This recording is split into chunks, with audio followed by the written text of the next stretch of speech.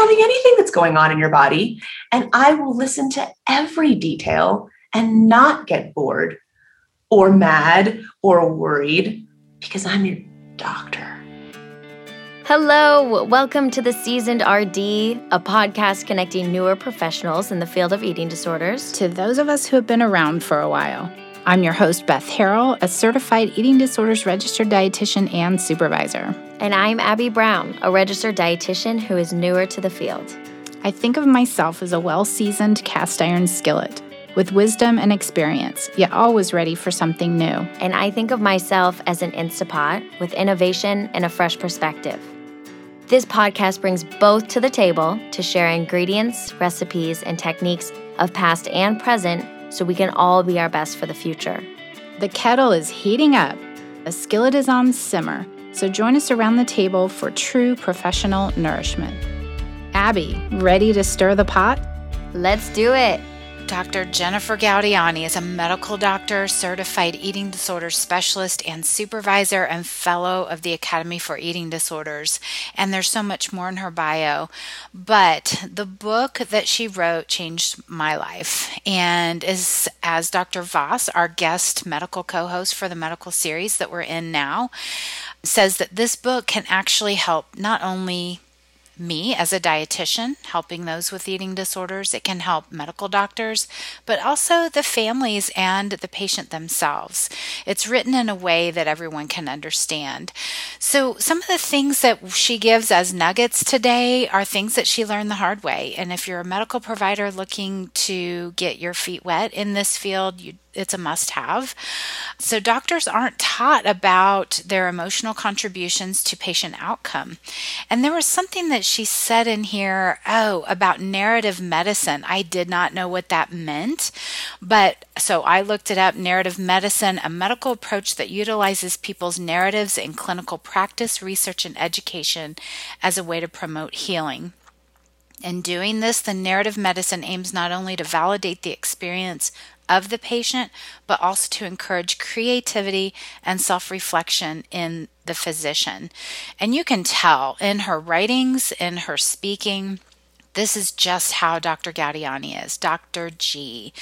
So we hope you enjoy this episode. Listen in for some of the nuggets that you can use as a physician in the field of eating disorders.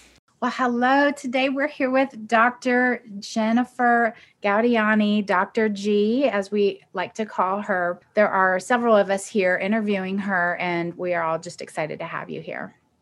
I'm so excited to be here. Welcome, Dr. G. Like Beth said, totally fangirling over here. All of us are. So this is great. Just to warm us up, mountains or beach? Mountains. What makes you choose mountains? I mean, I'm a Colorado girl. I have to go mountains, but I must say that when I go on vacation, I do really love playing in the ocean. So it's a tough one for me. It's a toss up, but my life choices have led me to the mountains. Awesome. I'm a mountain girl too. That's what I would choose. Preferably a mountain next to a beach is what it sounds like. All right. Breakfast or dinner? Dinner. Because I love sitting and talking and spending time and decompressing about the day over good food. Yes. I love hanging out with my family in the evening, which we always do over family dinner, which just feels like such a peaceful, joyful cap to the end of the day. That's what we're hearing lately, is sometimes it's less about the food and more about the company, the conversations. I think that's so great. Yeah. And then the last icebreaker question for you is audiobook or paper book? Oh, paper book every time. I am a voracious reader, but having been an English major, I nonetheless do not actually often read literature. I really love YA fantasy. Mm-hmm. So, on vacation, I can be a book a day kind of a girl. Awesome. Well, I'm glad that you mentioned what you're as an English major, because a lot of our listeners are brand new to the field or still in school or have different levels of seasonings. It's the seasoned RD for the ED-RD, but it's for all professionals. And so when we first learn of Dr. G, we all get starstruck. I'm just going to bring Those are the reasons we ask these questions. And we're going to bring you back to when you were brand new to the field, and hopefully not too traumatizing to ask this, but pick a board exam or some kind of a momentous, like in your career moment, and tell us about that day. Sure. Before my first anatomy exam in med school, I was nauseated for about 5 days in advance. And I don't typically somatize. I have the flutters that everybody gets, but I'm not traditionally a somatizer. And I thought, I can't be pregnant and I don't think I'm sick. And then maybe 2 nights before the exam, I had a glass of wine and the nausea went away. And I went, oh, there's only one kind of nausea that goes away with a glass of wine. This is totally my anxiety. And it did not make it feel any better, but it did help me to know what was likely going on in my body. And of course, my patients and I talk about all the time how even when the right diagnosis doesn't ameliorate the symptom, it can make your body feel less chaotic and more knowable, and it opens up the opportunity for compassion. Wow. So I gritted it through the anatomy exam. I just barely passed, which was sort of the story of my first 2 years of medical school. But the second I walked out of that room, the nausea was gone. Oh, wow. Was that a paper and pencil test, or was it a computer test? It was a paper, pencil, and cadaver test. Oh. Ooh, yeah. Extra intense throwing the cadaver in there. Yeah. It was. And it turns out that I'm still really not any better at anatomy now than I was then. We all have our strengths. We all have our weaknesses. It's so important for those just starting out in the field to know you don't have to be good at all the things in order to end up finding what really speaks to you and makes your soul sing and allows you to help others. Which is why we're grateful to have what your skills and your love is, your passion is the body-mind connection. You knew with the wine and that how it could relax you, and you can bring that to your clients, and just that idea of not, even if the diagnosis isn't exact, it can help reduce the chaotic feeling in the body. Well, how did you get into the field of eating disorders? I am the oldest of 3 girls. And when I went off to college, I was an English major and a pre-med. I went to med school in the same city I had gone to college in. And my sister, when she arrived at college, who has been very generous and brave in allowing me to share some of her story, when she arrived in Boston, she had developed an eating disorder. And I didn't know anything about them except that I loved her unconditionally and suspected that would not be sufficient.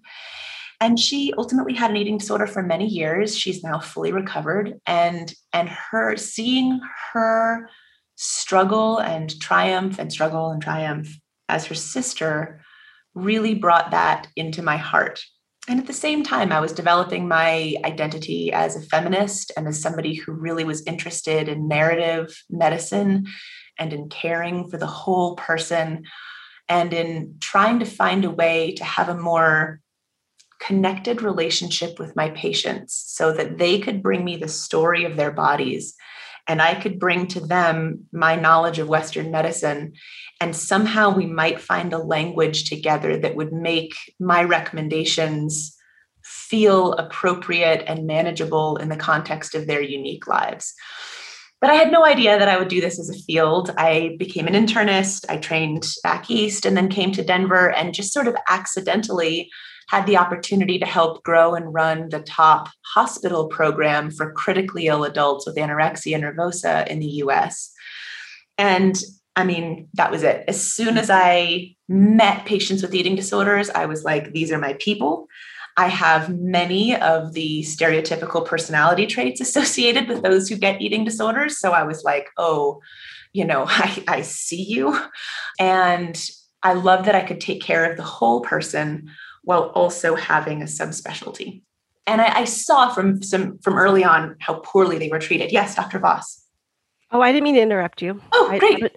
But I wanted to ask, because I know you started at the center and then you went off to create your own practice. And so I'm curious to know what prompted that. Was it more of that need for that connection in that long-term sense, or was there something else going on? That's such a lovely question. I had a great time in my former practice, and I was super dedicated and loyal to my team and my patients. But I did realize that as I fell in love with my patients for their typically 2-week hospitalization, and then lost track of them as they usually went on to programs, I wanted to be part of all the chapters. I am such a narrative-minded person, and I wanted to be there for the terrible times and the exciting times, for the crises and the resolutions.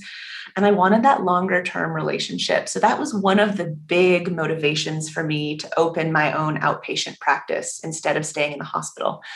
And then the other was that I was pretty sure, although really I was mostly taking care of adults with anorexia nervosa, that people of all genders, ages, and body shapes and sizes were also getting inadequate, harmful medical care for the most part in their communities. And I hoped to be an outpatient internist who could work in loving combination with therapists and dietitians in patients' local towns, and that I could actually start to repair the relationship with doctors and improve their medical outcomes.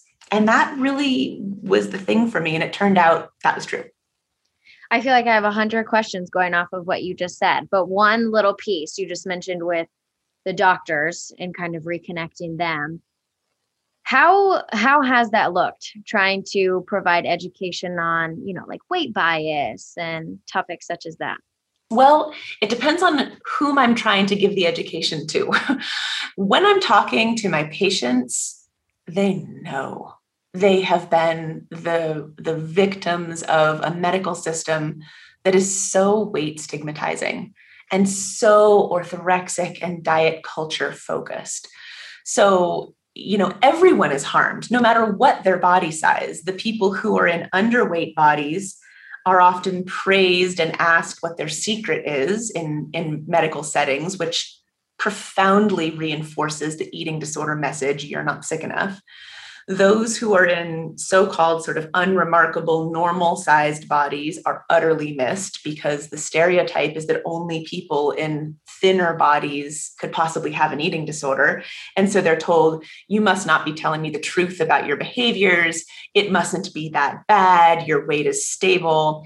And then, don't even get me started on folks in larger bodies who are categorically, systematically, horrifically harmed by the medical system and often instructed to engage in behaviors that we understand to be completely harmful and damaging psychologically and medically in those with anorexia nervosa. So, then again, when it comes to educating doctors, they're not so interested in hearing this. And so I just want to validate those who are listening who may not be a physician when they're like, oh my gosh, is this about the hierarchy of medicine that people aren't respecting me and aren't listening to me? Well, yes, in part, of course.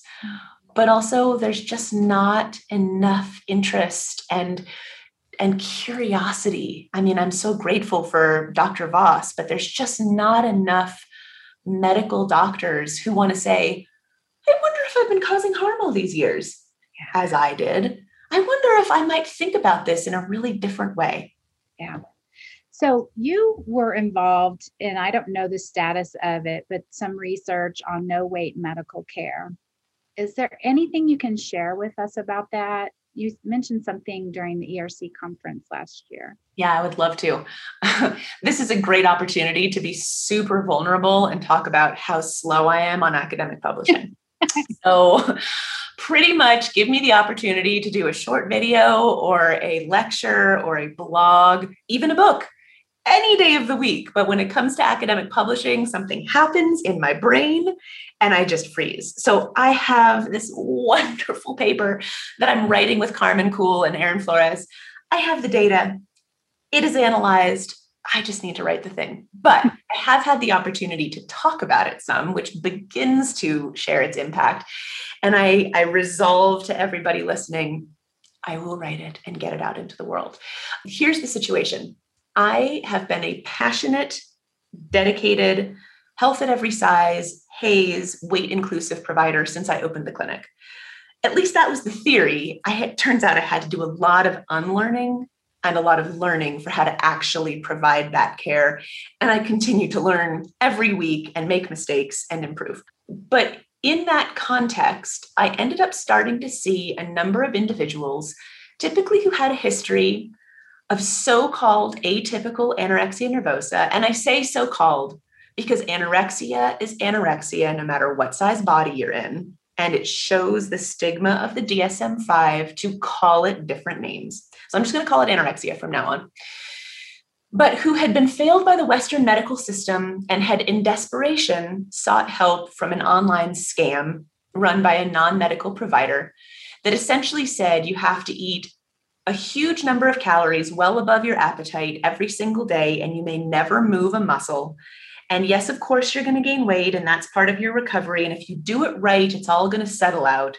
And if you protest or are fearful or question, you're excommunicated from the community. So it's quite a harmful thing.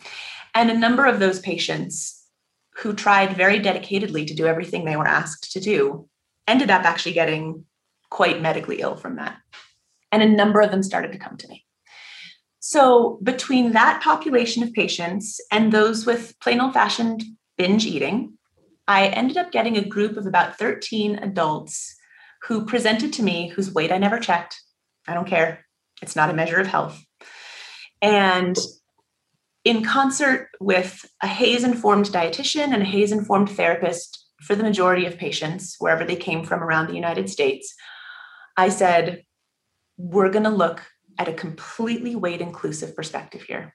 We're never going to follow weights, although hold space with compassion for your awareness of your loss of body privilege in our society. I'm never going to restrict your food. In fact, anytime you even think of it, I'm going to remind you it's a no-no. Every food is on the table. Eat beautifully, eat plentifully, eat throughout the day. Begin moving in ways that honor your goals and your abilities, but no pressure, and certainly not in a compensatory mechanism or in any intention to change your body. And let's just see how you go, because I'm committed to the fact that that's the only way towards health for almost anybody, to the extent that those elements can contribute to health. And what I saw was at the beginning of our sessions, most of the patients had type 2 diabetes. Some of them had quite significant insulin resistance, 100 plus units a day of insulin. Many of them had sleep apnea, steatohepatitis. For the women patients, which made up the majority of the panel, most of them weren't getting regular periods. And without ever focusing on weight at all, we did just what I talked about. And the data were so beautiful coming out of that. And before I share the data, I want to mention, I'm really interested and challenged by the notion of healthism right now. This is my learning edge. Healthism broadly means the imposition of ideas of what healthy is, usually from a provider onto an individual. Like, clearly you would want health, and clearly that's attainable to you, and clearly these are the metrics you'd want. Well, oftentimes that's not the case. So as I'm about to list how folks did, I want to be very clear that I identify my own westernized tendency to think that fewer diagnoses and fewer medications must be better. That's not necessarily the case for everybody. But we do know that these patients' quality of life improved through questionnaires. So this isn't purely focused on sort of numbers. And again, never were weights checked.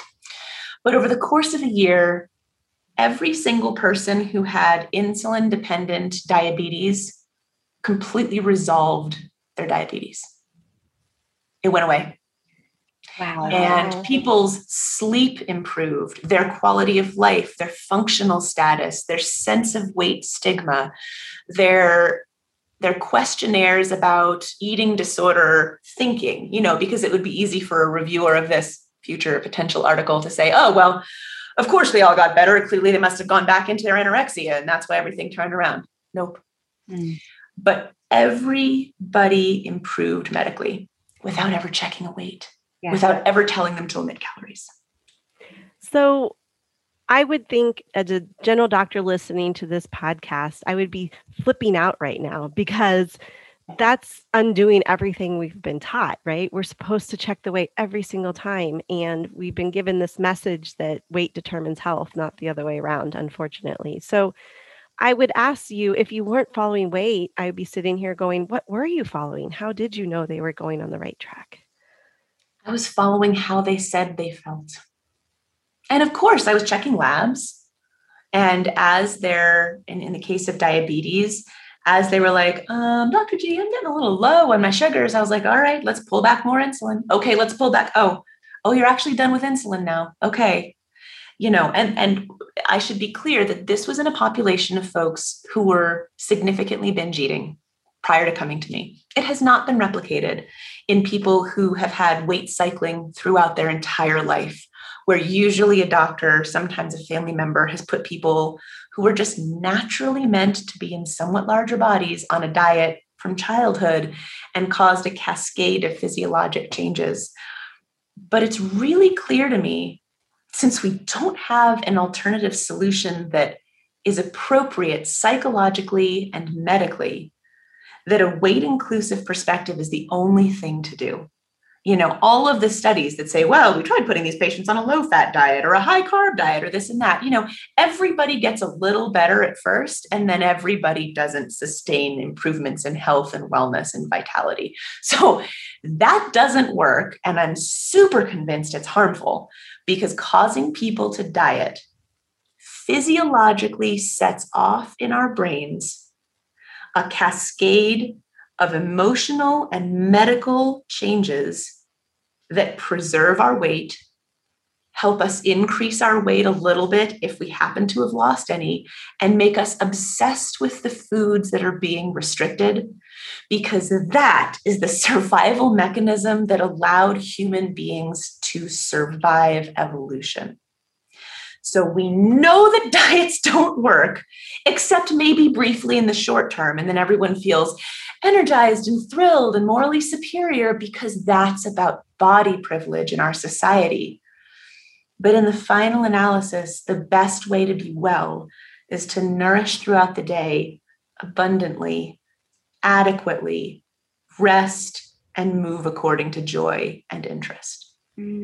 I like that you said when people do lose weight for that short time, whatever that might be, that they're feeling so great, that feeling they're experiencing is the body positivity. Because I find that's something I run across all the time with patients I work with is, well, I feel so much better when I'm X pounds less.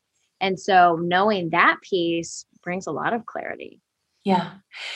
Our society has linked moral superiority, effectiveness, appealingness, much less the absence of aggressions and microaggressions, to a thinner body.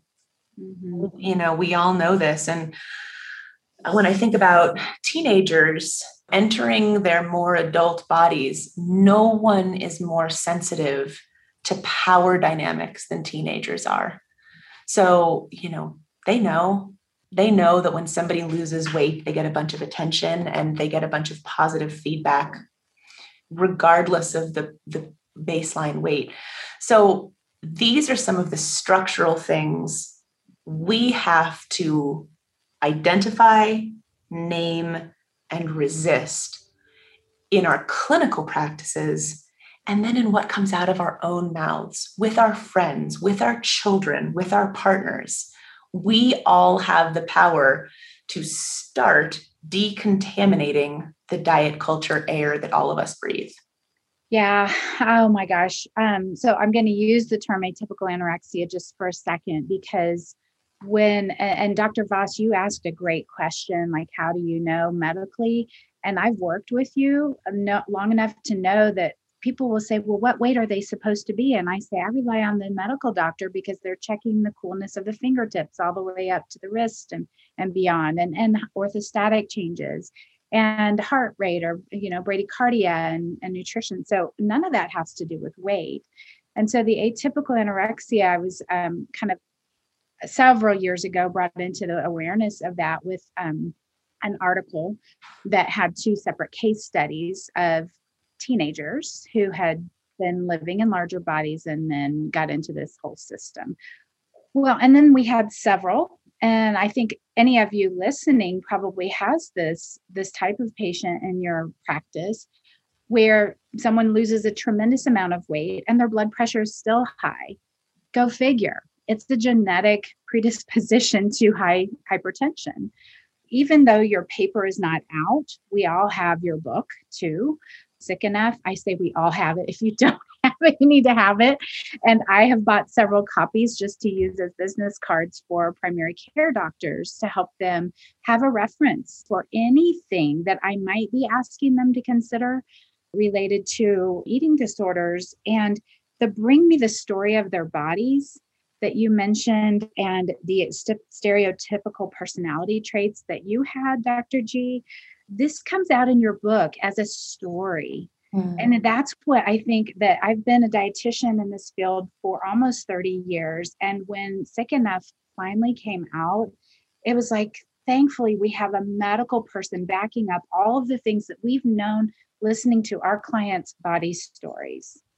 What I love about, not to go on a tangent, but we're going to go on a tangent because it's amazing. But what I love about Sick Enough is that it's so well written that it appeals to everybody. It's amazing how you're able to put in enough information where general pediatricians or general internists can get information. Me as a specialty eating disorder physician can get information, but so can the patient and the parents and the family members. Everyone gets something out of that book. And that's why I think it is, I love it. And I think it is such an amazing collection to anybody's repertoire. So we thank you very much for putting that out there in such a sensitive way. That's just incredible to hear. I'm so grateful for that feedback. So my question is, do you have another one coming? Part 2. I actually will probably write a 2nd edition next year. I'll reorganize it in key ways. I'll probably highlight and draw out certain topics that I've learned more about. It was the wrong thing to include people in larger bodies in the same section as binge eating disorder. And I understand that now. I think I'll probably lead off with weight stigma because it's relevant to everybody. And I'll add and expand certain pieces. So I do hope to bring more to the world. And, I'm always blogging. So even before I put something in a whole compilation, I try to bring thoughts of the moment and learnings of the moment to my blog work, which at least people can take a peek at before I get my act together on. Yeah. We need to point people to that. And like you said, Dr. Voss, about the patients and the providers get a lot from the book. And by the way, Sick Enough is a required reading in my master's elective course that starts in the fall. But you have medical minutes and blogs. So tell us about that. I mean, there's so many topics on the medical minutes that it just takes 1 minute. You send someone there and they get to hear you, a medical doctor, describing this. Oh, thanks. One of the pillars that I thought of with my team as we developed the clinic was not only to give great direct patient care, but to really try to uplift the quality of medical care for people with eating disorders of all genders, ages, body shapes, and sizes across the country, maybe even across the world. And in order to do that, I realized that I needed to have ways of sharing my knowledge in a manner that felt respectful, engaging, and understandable. And, all I do day in and day out as I see my patients is try to think about ways to make complicated medical topics make sense and be contextualized within a person's unique story and sort of self-comprehension.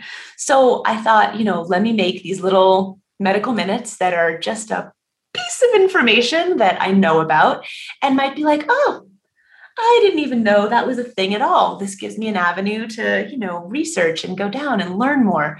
I want to, if ever possible, to validate and highlight people's experiences in their bodies as they've told it to me, and then try to bring some medical sense to it with hope that it can be made better.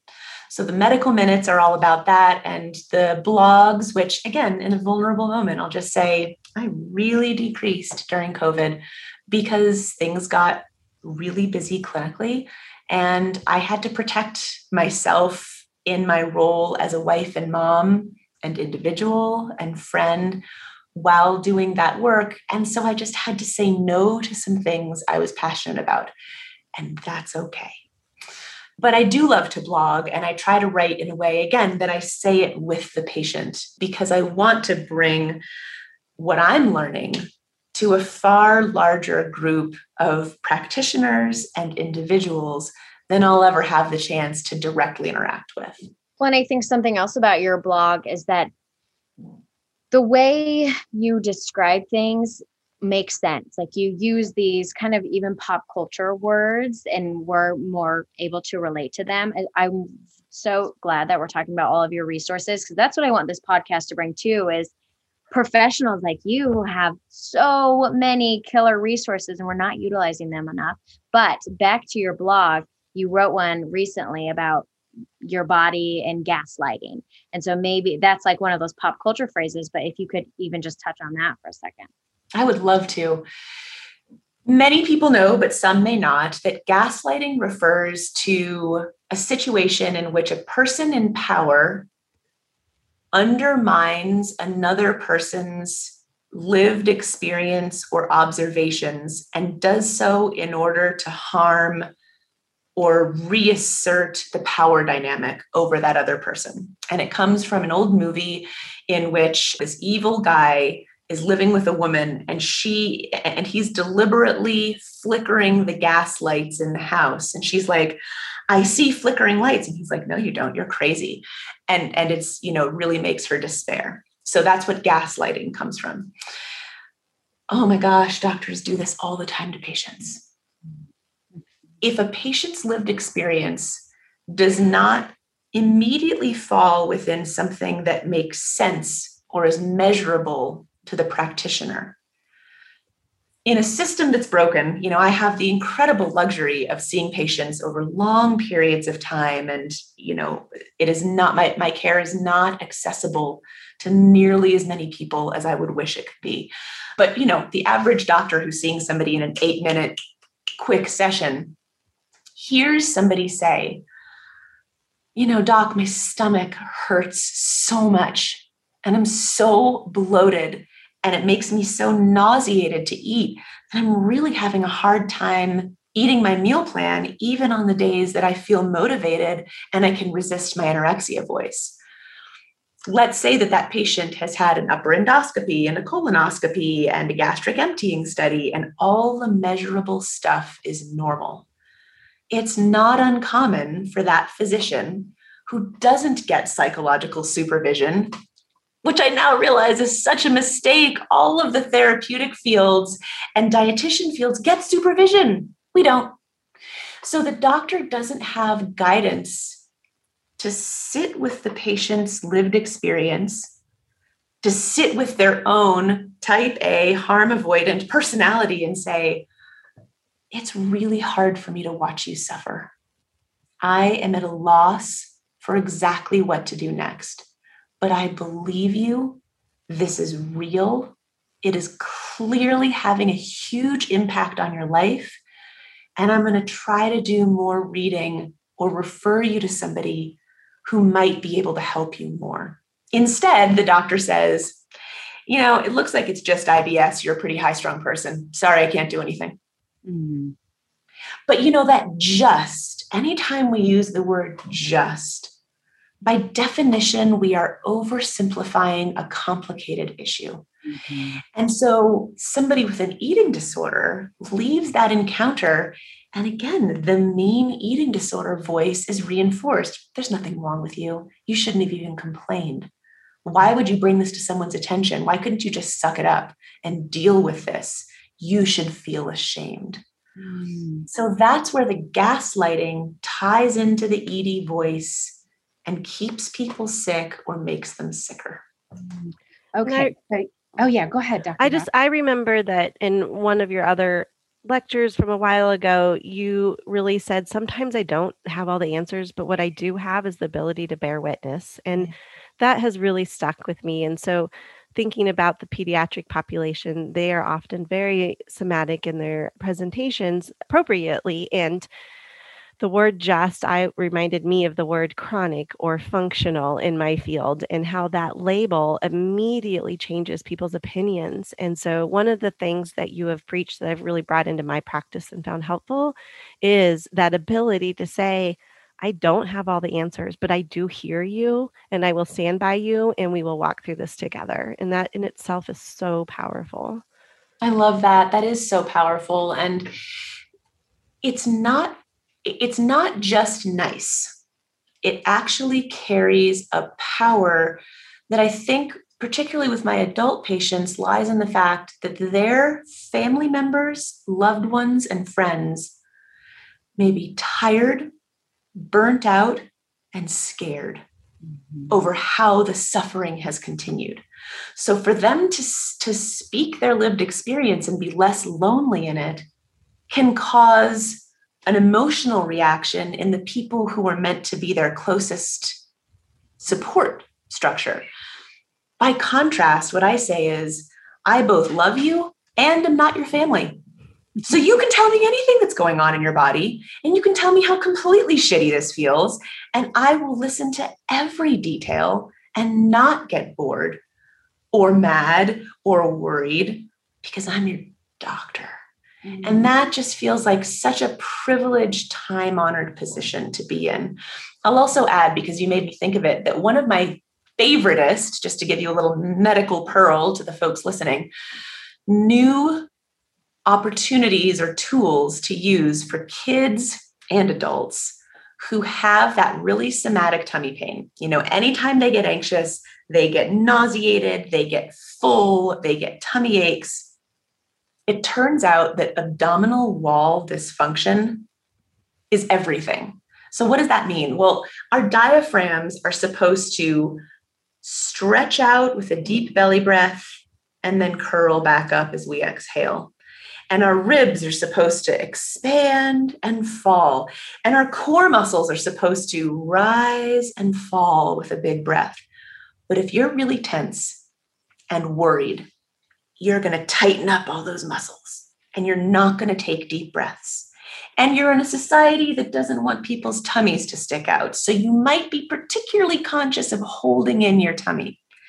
Over time, that becomes myofascial tension.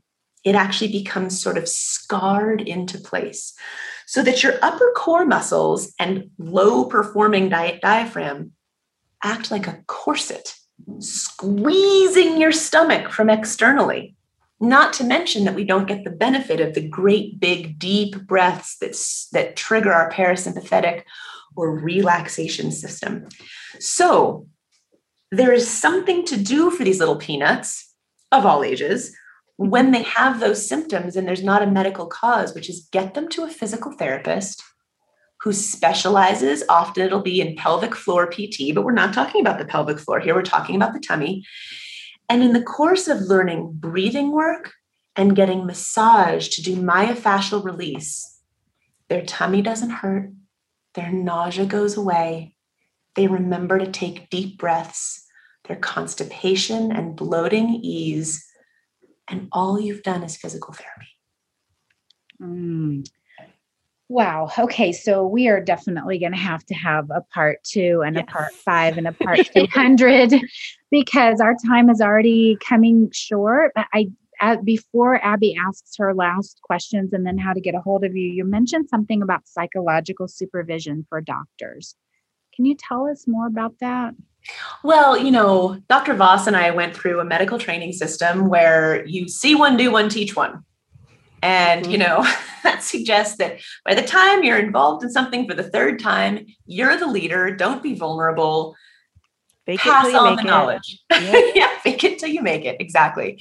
It's very alarming to realize that that's the system that we were trained in. And, I was a chief resident. I love teaching. I love that sort of nurturing thing. It will shock no one. But then when I was an attending physician, you're just expected to know and do, and oftentimes teach. What there's not room for, although increasingly institutions are doing something called Schwartz rounds, which specifically focus on the emotional implications of a medical experience as a caretaker, is we're not really taught how we bring in our own psychological underpinnings to the care we provide. Medicine silos psychological and medical so thoroughly that we're rarely asked if there's a hard outcome. What do you think you brought into that emotionally that contributed to it not being optimal? And now that there's been a bad outcome, how are you processing that? And how might you learn in your soul? What are the things you bring? For instance, and being in this field and being so lucky to be surrounded by wonderful dietitians and therapists, and now my own amazing team at the Gaudiani Clinic, I've learned to slow down and really think about my own emotional bring. I know I can go too fast. I know when I get worried, I can get stern with my patients. I know that when I get busy, I can try to check things off and not remember that, it always gets done. And sometimes when you go too fast, you miss listening. You miss the message. You miss hearing the emotional import. So I get amazing psychological supervision from my own team here of brilliant women that I work with, and from the community I'm fortunate enough to work professionally with. But doctors don't generally. Right. So you also provide some supervision for physicians? Yes. By the time this comes out, I will be providing a physician supervision group that really seeks to welcome cases of those with eating disorders and not only go through, hey, how can we think about this? How can we diagnose this? How can we manage this better? But how is this affecting you? Because transference and countertransference is relevant to doctors as well. We're just not given the words for it. That is so great, because therapists are really into supervision. I feel like as dietitians, we're just getting into supervision and advocating more for it. And so now for physicians to be in the mix, that's incredible. And what a lucky individual to have you as a supervisor. My goodness. I'll do my best. So where can people get a hold of you? If you have an Instagram, definitely your website. Totally. So our website is www.gaudianiclinic.com, which is GAUDIANI clinic.com. We have on there all the videos, all the blogs, all the podcasts I've ever done, and a bunch of other resources. In addition, our Insta, our Facebook, our Twitter is Gaudiani Clinic. And I have a brilliant partner, and she's seeing the vast majority of our new cases now because my panel is quite full. And we continue to grow. This is a really thoughtful, tightly connected team that handpicks amazing practitioners to be a part of what we do. I welcome anybody who's interested and wants resources to check out what my amazing director of marketing and outreach, Megan, has curated with Dr. Robbins and our nurse Abby's help. And I just want to highlight one more time for everybody listening, Sick Enough, Dr. G's book. You have to read. It's great. Yeah. It's actually getting translated right now into Japanese and Russian, and we have a proposal in to translate it into Spanish. So that's so exciting. Oh my goodness. And then your second edition will come out and we'll have to do it over again. Which is fine with me. I'll buy the second edition right away. Awesome. Can I just ask a follow-up to getting a hold of you? So as a physician, if I have a patient that I think might benefit from your services, what do I do? Thank you so much. So the first thing to do is the practitioner themselves or the patient can look at our website. All of our fees are transparently put on there from the very get-go, and sort of our system and how we work. And then if someone's like, yeah, I think this is really important for me, they just call the clinic and they'll talk to my Camille and get a verbal intake scheduled with one of our team members. And we've just got a really nice process. Typically somebody who calls up can be seen as a new patient virtually or in person because we're licensed all over the US.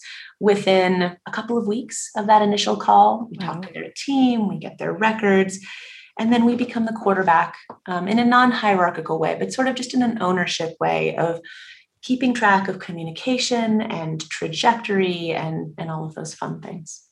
Great. Thank you. Thank you so much for joining us today. It has been awesome. Oh, thank you so much for having me. I've loved these thoughtful questions, and I'm so grateful for your collective input and service to this field. Let's lean on each other and learn from each other so we can grow together as professionals in this field of eating disorders.